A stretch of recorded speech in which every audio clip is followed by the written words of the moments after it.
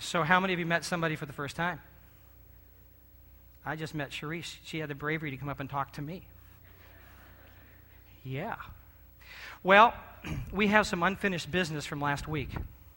How many of you were here for Mother's Day? I had some really great videos last week.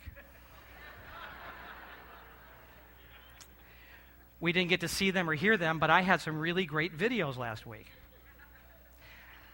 Our computer upstairs crashed during the service, and those poor guys up there were just going crazy trying to make it work, and they couldn't make it work. But I want to tell you, I had some really great videos last week. And being someone who never takes defeat easily, I want to tell you that I still have some really great videos. And I'm going to show you one this morning in a few minutes. We have been looking at what Jesus has told us it takes for us to actually believe in him and to follow him.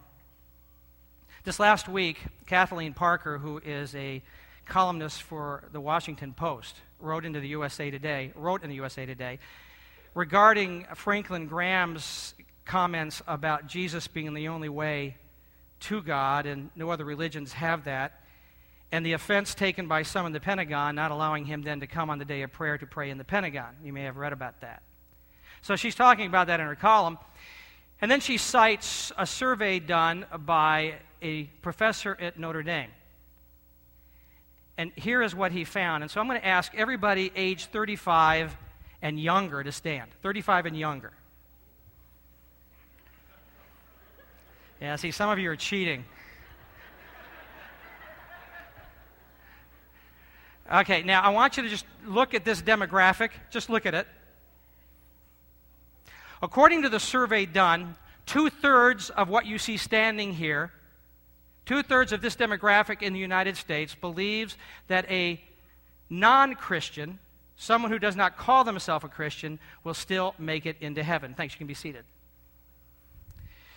So you say, what do you think about that? Well, I got to tell you that if they're thinking about Christian being an organization, I probably have a tendency to believe the same thing. Because we have a lot of Christian organizations. We have Christian churches. We have Christian yellow pages. We have Christian businesses. We have Christian sports teams. We have Christian political movements. We have Christian fly fishermen. We have Christians.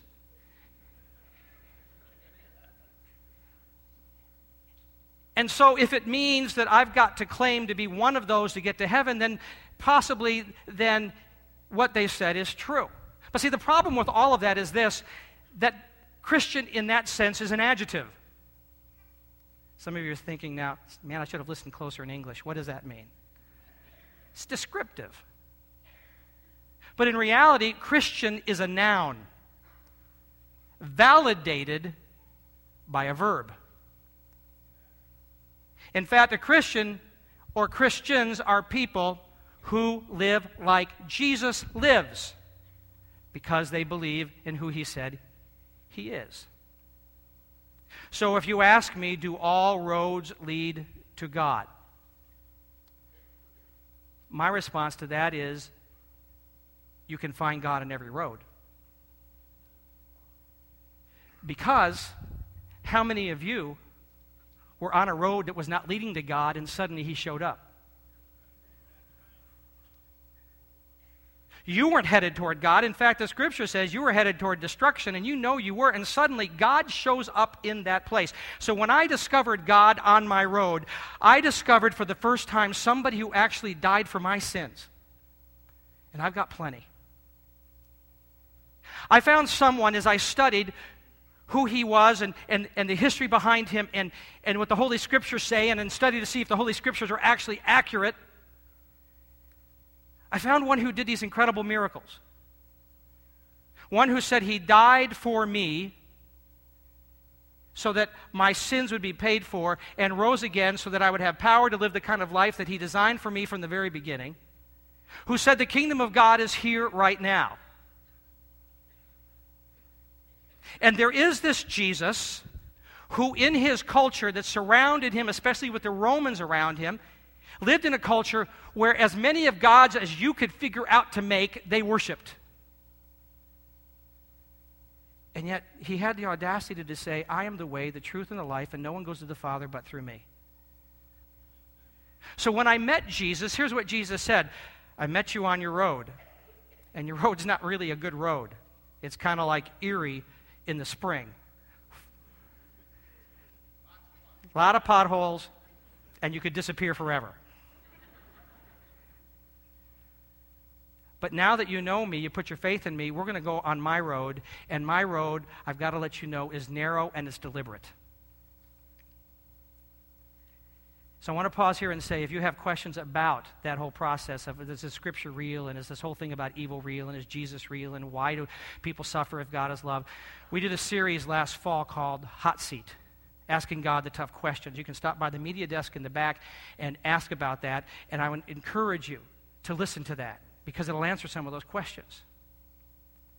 So I'm driving down 12th Street on Friday, and for the first time, I see a billboard, this huge billboard that says, Jesus is the only way to God. And you know what my response was? You say, well, you said amen. No, I don't. I rarely say amen. Amen? What I did say was this: prove it. If you're going to say Jesus is the only way to God, prove it. Well, because I go to church and they said so. Prove that he is the only way to God. Because you got a whole lot of religions out there that say this is the way to find truth. And you find truth in yourself, and you're a spiritual being, or you can go, and it gives you all certain directions. So you say, but Jesus is the only way. I'm telling you, prove it. Say, how do I do that? With the danger of making this too simple, I want to come to two places with this. The first is this: that Jesus proved it by being here on the earth, and people watched his life and they said, man, nobody teaches like this guy teaches. And look at the miracles. He's got to be the Messiah. And he proved it by his life. Jesus said, I'm leaving you now, and you are now my body. You are now my flesh. You collectively are who I am on this earth. So now, when they look at you, you have to prove it by your lifestyle. How you live, what you say, how you speak, and the power that you exude out of you will demonstrate to the people around you, like no other religion and no other God, that this is truly God. It's up to you. But in addition to that, he said this: I also then give you my Holy Spirit, and my Spirit will convince and will convict. So you don't have to do the convincing or the convicting. All you've got to do is say, this is how Jesus lives, and the Holy Spirit will say, see that? That's what I'm talking about. This is God, and he will convince. That's how come you came to know Jesus, because the Holy Spirit convinced you.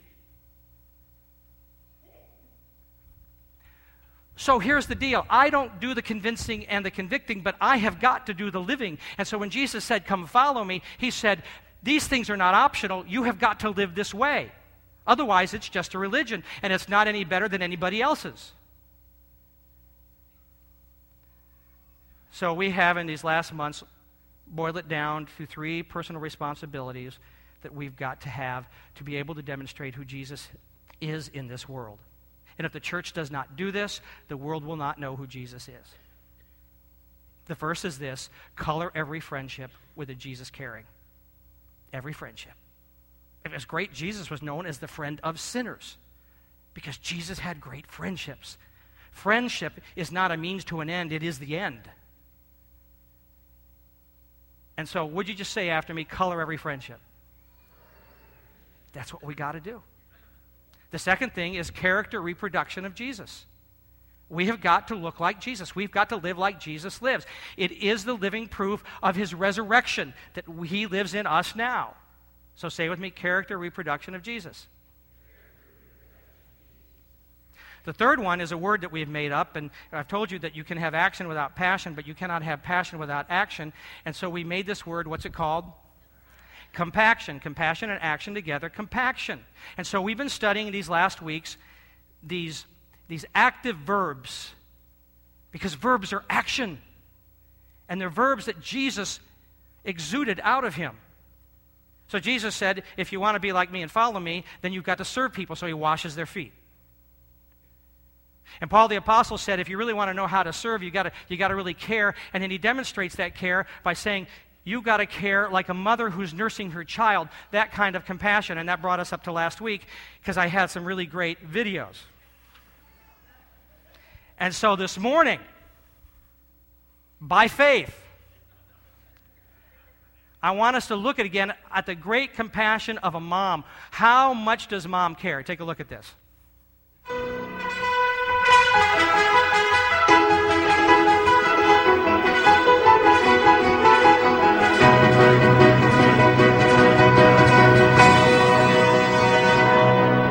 Get up now, get up out of bed. Wash your face, brush teeth, comb, sleepy head. Here's your clothes and your shoes, hear the words I said. Get up now, get up and make your bed. Are you hot, are you cold, are you wearing that? Where's your books and your lunch and your homework? Get your coat and your gloves and your scarf and hat. Don't forget, you gotta feed the cat. It's breakfast, tell us it's the most important meal of all. Take vitamins so you won't grow up one day to be big and tall. Please remember the orthodontist will be seeing you at 3 today. Don't forget your piano lesson is this afternoon, so you must play no trouble. Too slowly, but hurry, the bus is here. Be careful, come back here.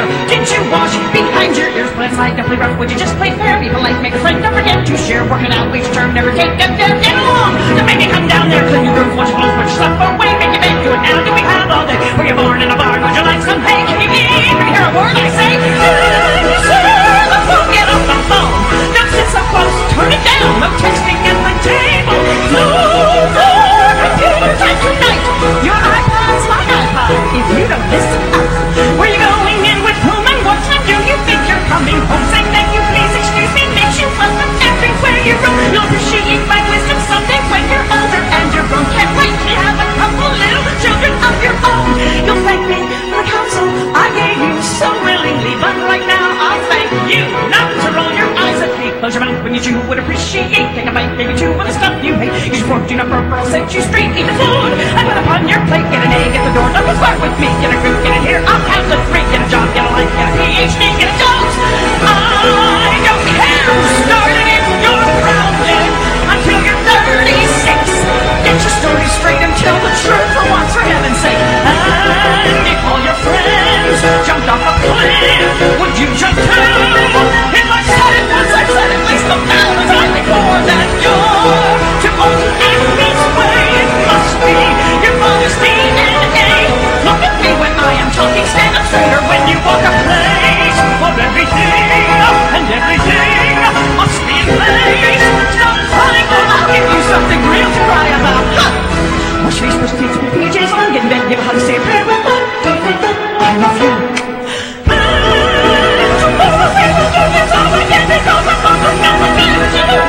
The reason why, because I said so, I said so, I said so, I said so. And the mom.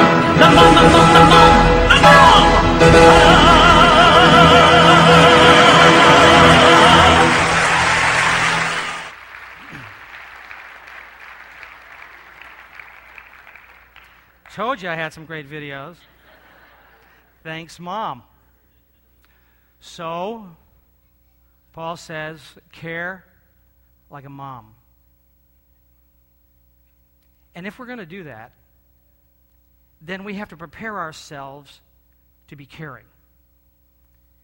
And that brings us to this spot today, and we begin by saying this. If we're going to truly care for other people, we must remove excess baggage. I'm borrowing some thoughts this morning from Kathy, who's part of our support staff, who this last week in a staff gathering shared some thoughts regarding this, and I quote from her with her permission. She says, I'm sure all of us at one time or another have traveled on an airplane. I don't particularly care for airplane travel and consider it a necessary evil to get quickly from one place to another. Invariably, I usually pack way too much stuff for any given trip. How many do that? And have more than once had to pay the extra money for the extra weight of the luggage. As I drag the luggage from one terminal to another, I start thinking, what was I thinking? About halfway through the trip, I'm ready to dump it all. I want to propose to you that all of us begin to discover sometime in our life that we're carrying too much stuff. That on this journey in life, we are just carrying too much stuff with us. I was in an airplane, and I was getting off the plane. We had landed. And there was this woman who had a child. I guess the baby was about 9 months old. She had a car seat that she'd brought on the plane. She had a carry-on, and she had her purse. All of that trying to get out the plane with the baby to get to the stroller so she could rearrange all that stuff. Way too much stuff. And there's this guy who's getting off the plane who is really packed lightly. He hardly has anything. And so he goes to her and says, "Can I help you carry your stuff?" And she was just so relieved. And so he did. As simple as it may seem, here's a truth I want you to grasp. We can't care effectively unless our load is light. And we can talk about all we want about caring for people and sharing, but unless our load is light, we're not going to get anywhere with that. Remember, Jesus said, "Come to me, all who labor and are heavy laden down, and I'll give you rest. Take my yoke upon you and learn of me, for I'm gentle and humble in heart, and you'll find rest for your soul. For my yoke is easy and my burden is light." So if we follow Jesus and take his yoke, which means learn to do life the way he does life, and his burden is light, then what does that make our burden? Light. Paul the Apostle had just said to the church at Rome, each of you is uniquely gifted. Each of you have the ability to care for people in a divine way because I've given you divine giftings and abilities. But he says, before you can do that, you have got to get rid of excess baggage. You have got to pack light. And so he says this in Romans 12, verse 1. "Therefore I urge you, brothers, in view of God's mercy, to offer your bodies as living sacrifices, holy and pleasing to God. This is your spiritual act of worship."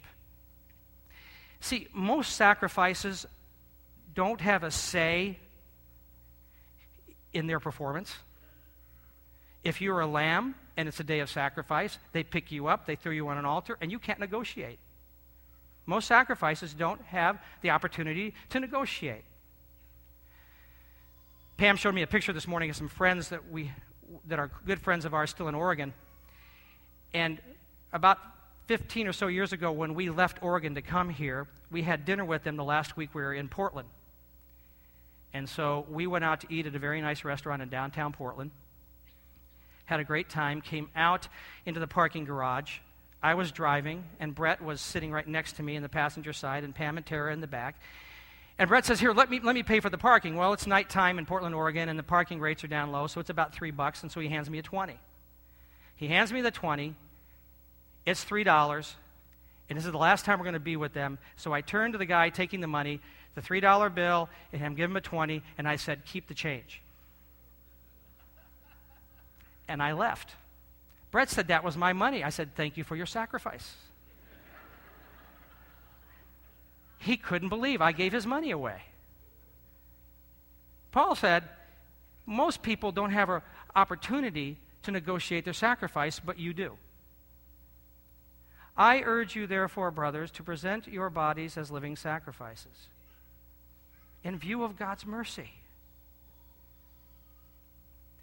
That word mercy is that quality in God that motivated him to rescue us from our sin, our guilt, and our shame.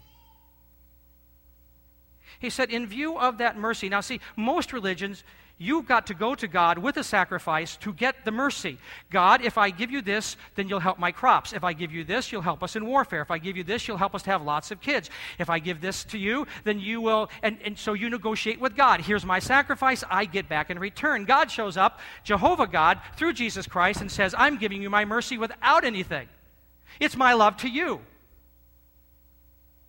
But now, as a result of that, something amazing happens. That when you come in contact with that kind of love and you connect with God, that kind of love just courses through you so that you want to return to God everything that you are because you are so grateful. It is a fitting response for us to sacrifice to the one who gave his life for us. It just is. It is part of the characteristic of someone who is thankful for what God has done.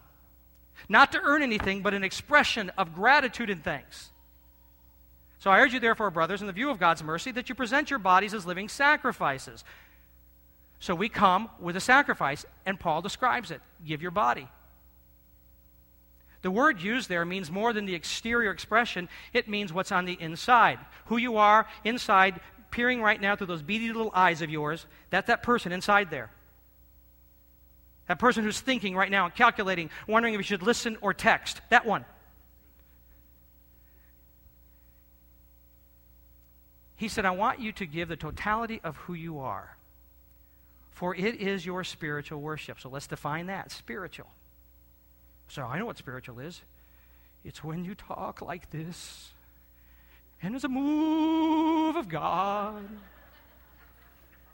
It's service. It's that how we change our tone when we pray. And we say amen after the other word. And it's that. No, it's not. It's not at all. That word spiritual actually means intelligent and deliberate. That you have made an intelligent decision and deliberately are going to do something. What is it? He said, your spiritual worship. You say, oh, that means we come to God, and we deliberately come to God, and with intelligence we worship Him. Well, that's part of it, but the word actually means service. It goes like this. You have come in contact with the one who has forgiven you for your sins by His death, and in view of that mercy, it creates within you this desire to love Him, and so you sacrifice. You say, here's my entire body, and what I will do with this body is that I will find ways to serve God and other people deliberately and with great intelligence. This is the best way that I can serve God. Paul said, I urge you to do that. Now listen, when the priest came to give the sacrifice, the priest had to come consecrated. It means this, that he couldn't drag along his luggage. He couldn't bring this old baggage. And we all deal with this. It's our old, dirty laundry. You say that from your house? Yeah, it is. I've already gone through it. Nothing embarrassing in it. You see, the priest could not come with that which has not been dealt with by God. He had to be cleansed to come to sacrifice. I want to tell you that if we are going to serve other people in God, we've got to deal with this dirty laundry. You say, well, what is that? I want to return back to some comments that Kathy made this week. Remember when baggage was just a suitcase?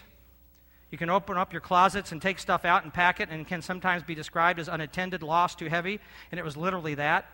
Now I can recite a list in George Carlin style that says, in today's world, baggage is an affliction, an anxiety, a barrier, a block, a blame, a care, a concern, a dead weight, deterrent, detriment, difficulty, disability, disorder, drawback, embarrassment, encumbrance, grievance, handicap, hang-up, hardship, hindrance, impairment, impediment, injury, issue, limitation, load, misfortune, misshape, obstacle, obstruction, restraint, restriction, shortcoming, sorrow, strain, stumbling block, task, trial, trouble, weariness in work, and worry.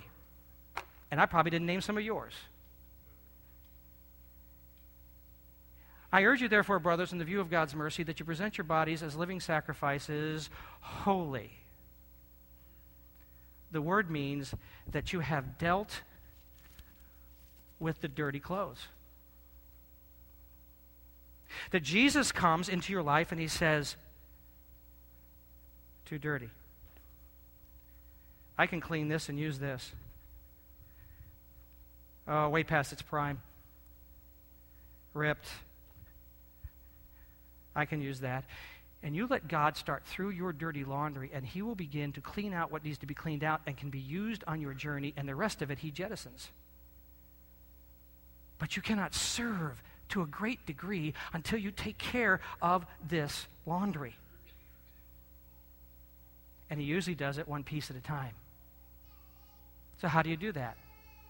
I urge you, therefore, brothers, in the view of God's mercy, that you present your bodies as living sacrifices, holy and acceptable to God, which is your spiritual worship. Verse 2. Do not conform any longer to the pattern of this world, but be transformed by the renewing of your mind, and then you'll be able to test and approve what God's will is, His good, pleasing, and perfect will. Paul says, do not conform to the world. What he's saying is, do not conform to the aeon, is the Greek word, to the age where all your dirty laundry lives. Get out of your dirty laundry. You take it everywhere you go. You traipse back and forth, and you should have dealt with it, and you haven't dealt with it, and there you are, you're surrounded by it, and he says, you've got to get free of that. Don't conform to this. In fact, to the church at Galatia, he makes this incredible statement. Galatians 1, verse 3, so I greet you with great words, grace and peace. We know the meaning of those words because Jesus Christ rescued us from this evil word, the aeon, that age of dirty laundry we're in, by offering Himself as a sacrifice to our sins. He said, I have come and I've already pulled you out of this thing, and yet you continue to carry it with you. Why do you do that? You say, but how do I get free from that? He says, don't conform to this. The word conform there actually would mean to renunciate this life. To renunciate the garbage, to renunciate that habit, that guilt, that shame, to renunciate it and say, it's not part of me anymore because I came to Jesus. If anyone is in Christ, they're a new creature. The old it's gone. Be not conformed to this world, but be transformed. The word means to renew. That you renew. You see, both the renunciation and the renewal happen simultaneously. So every day you're going through saying, I'm not part of this. I don't live this anymore. I don't have to have those feelings anymore. I can walk through this without having to deal with this because I am this. I am new. I am fresh. I am something new in Jesus Christ. He said you do that by renewing your mind, which means you go back to that place that you made that commitment to Jesus and said, I trust you. And you look again at the necessity and the legitimacy of what you did. I needed to get out of that, and He has given me the authority to be free. I just want you to say that. He's given me the authority to be free. Say it out loud. Man, we got to believe that. So here we are, and life says, oh, same thing today, same dirty laundry. You're going to carry this from place to place to place, and you're not going to be able to help anybody else because this is weighing way heavy on you. And you say, no, I renunciate that. I renounce it. And then what you do is you begin to declare, this is who I am in Christ. So I did this yesterday, just for the fun of it. I went on Google, and I Googled who I am in Christ. It's amazing what I found. Saved me a lot of work. So you are here today, and you say, oh, this morning I got up and I had the same thoughts and then the same oppression, and God says, pull back. Renounce it. Say, no, that's not me. Declare who you are. Who I am in Christ. I am God's possession, God's child, His workmanship, friend, temple, vessel, co-laborer, witness, soldier, ambassador, building, husbandry, minister, instrument, chosen, beloved, precious, jewel, heritage. Oh, but it's calling me back. Renounce it and declare, I have been redeemed by the blood, set free from sin, set free from Satan's control, set free from Satan's kingdom, chosen before the foundation of the world, predestined to be like Jesus, forgiven of all my trespasses, washed in the blood of the Lamb, given a sound mind, given the Holy Spirit, adopted into God's family, justified freely by His grace, given all things pertaining to life, given great and precious promises, given ministry of reconciliation, authority over the power of the enemy, access to God, been given wisdom.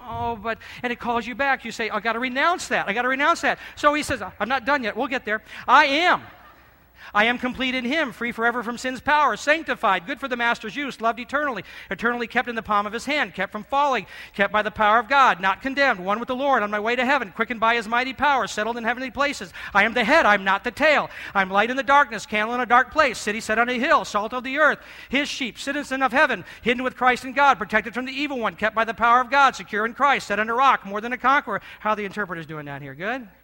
All right.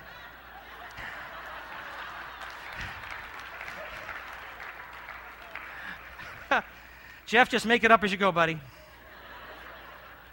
Born again, a victory, healed by His stripes, covered by the blood of Jesus, sheltered under His wing, hid in a secret place of the Almighty. Tomorrow morning, you're going to get hit with, it's that old life, and you got that old thought, that pattern of thinking, and it's going to be bad. And He says, no, renounce that, because I have access to the Father. I have a home in heaven. I have all things in Christ, a living hope, an anchor of my soul, a hope that is sure and steadfast, authority to tread on serpents, power to witness, the tongue of the learned, the mind of Christ, boldness and access, peace with God, faith is the grain of a mustard seed. But no, I'm not going back there, because I can do all things through Christ. I find mercy and grace to help. I come boldly to the throne of grace. I can quench all fiery darts. I can tread on the serpent. I can declare liberty to captives. I can pray always and everywhere. I can chase 1,000. I can defeat and overcome the enemy. I can tread Satan under my feet. And so this laundry says you've got to come back to the way it was. You say no, because I cannot be separated from God's love. I cannot be perished or be lost. I cannot be moved from Him. I cannot be taken out of my Father's hand. I cannot be charged or accused, and I cannot be condemned.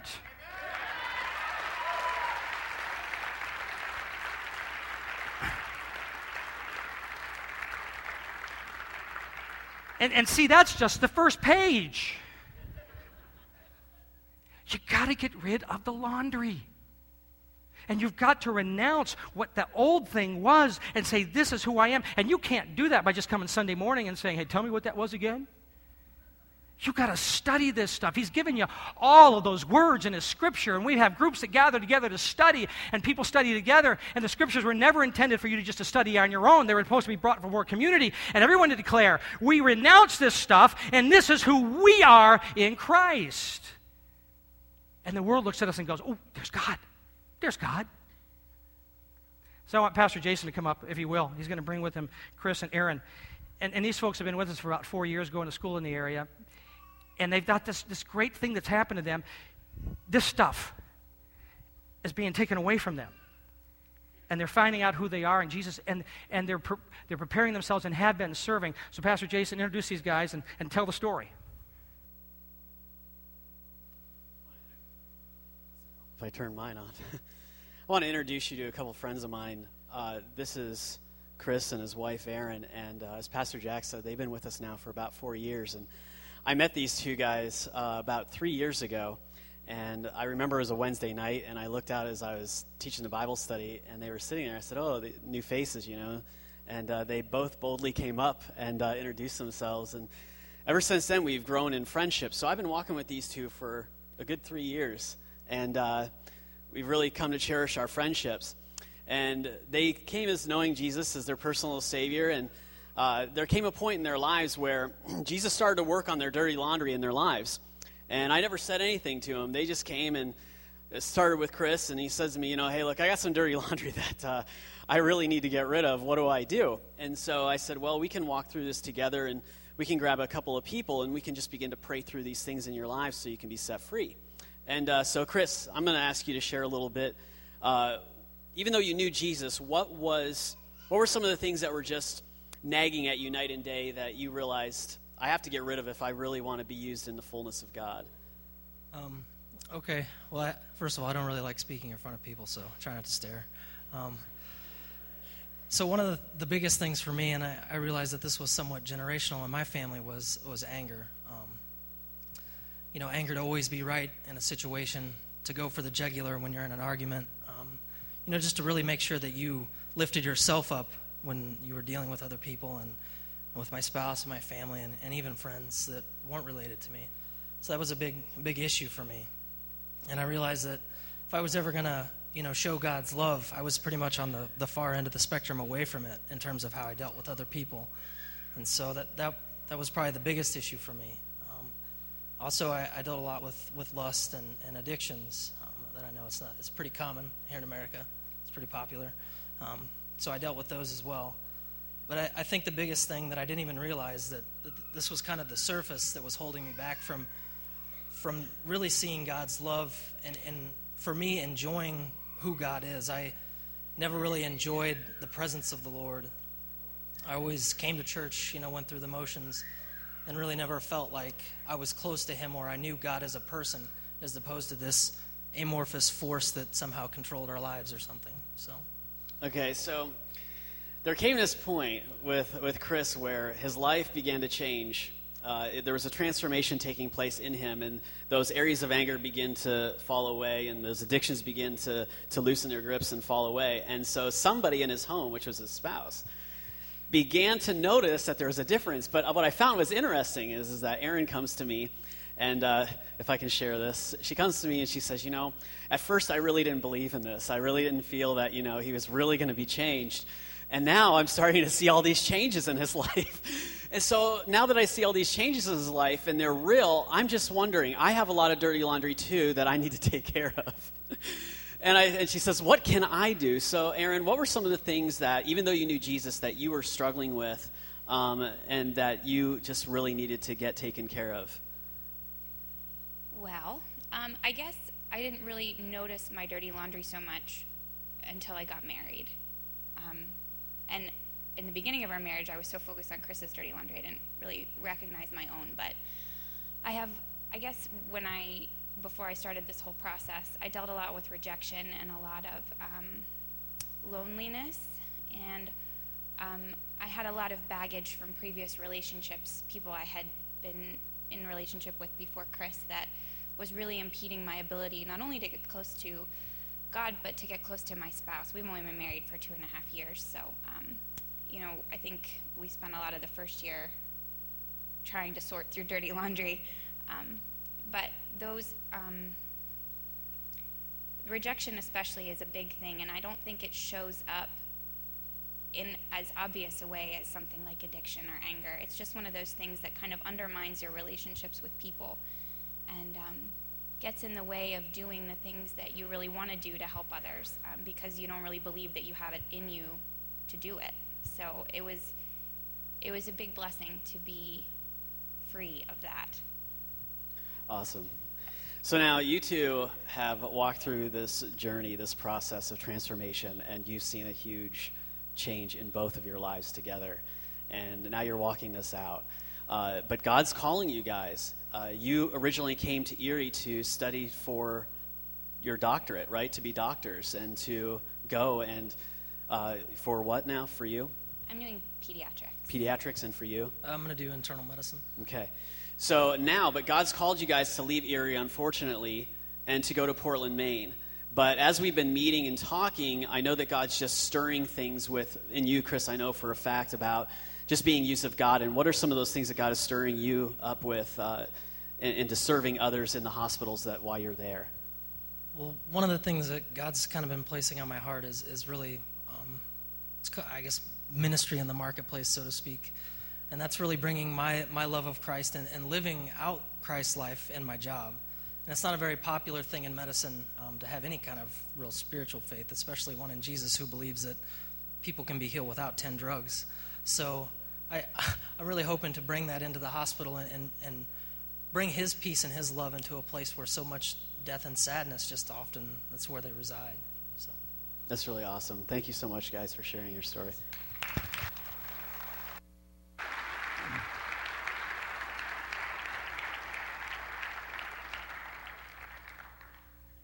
Thanks, guys. So we've come to this point, and we've dealt with this. And we're just going to stop here now. Last night, as I was walking through the notes for today, I felt like we got to this first point, and I got to the end of the first point, and God said, you can prepare yourself for the other following 2 points, but you're not going to get to them this morning. But I didn't trust him, so I studied those too. But I'm not going to tell you about them now. Because here's what I want us to do. I'm going to ask Jenny and whoever else is going to bring with her to the worship team to come in just a moment. I'm going to invite you to begin dealing with the dirty laundry. Because honestly, we cannot care for others when we have this load. So for some of you, it's going to mean this. You're going to have to get a hold of Pastor Jason and say, I've got some really deep things, and I need people to walk me through this, and it's going to take some time. Others of you just know what it is, and you need to start releasing it, or you're going to go to a small group and say, help me. You're going to come find someone and be counseled. But you got to get rid of it. Some of you need to go to Cleansing Stream where they really deal with those issues and pull that out. But you can't carry that anymore. Not and care for people. Some of you have carried that laundry so long that all you expect is that other people will care for you, and that laundry has become your identity. And you're always miserable, always needing something, and you can't even get it beyond your mind that you could help other people because you carry this for so long. It is for freedom you have been set free. That's what Paul said. And so either you get freedom or you haven't embraced it. And so this morning, we want to move you towards that freedom. If you don't even have a relationship with God through Jesus Christ, in a few moments I'm going to invite you to talk with someone who would help guide you that way and confirm and affirm that decision. So here's how we're going to end. In just a moment I'm going to have you stand, and when we do, I'm going to invite the elders and their spouses to come and just stand here at the front. And then I'm going to invite you that would like to come and either pray by yourself or have someone pray with you about getting rid of this dirty laundry.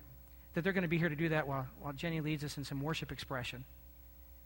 And if you want to know more about Jesus, they're here to tell you more about him and to help guide you the right direction. But this morning, we're going to stop right here. Because God's saying, I want to clean you up. See, God wouldn't even bring you here if he wasn't planning on cleaning you. And so I'm going to invite you to stand. Elders and staff and spouses, come and just take your place immediately.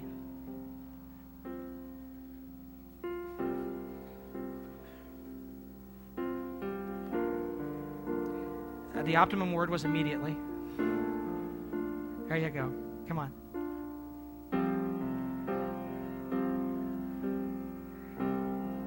That's great. So they're just here to pray with you. So you want to come down and meet with some of them, a couple, an individual, whatever you want to do. But I want to pray for you right now because this whole service has been about God setting you free.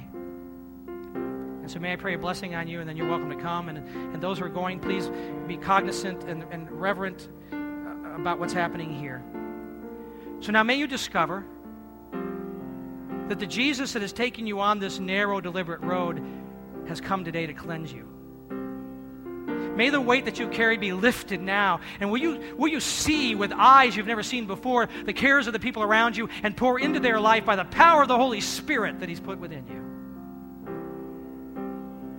And may it be so obvious, as it was for Chris, as Aaron looked at him, may it be so obvious that there's a change. It's got to be Jesus. And may the world around you be changed because of the cleansing that's gone in your life. In the name of the Father, the Son, and the Holy Spirit. Amen. God bless you. You're welcome to come and have prayer or to pray. And we're going to continue to worship for a little while.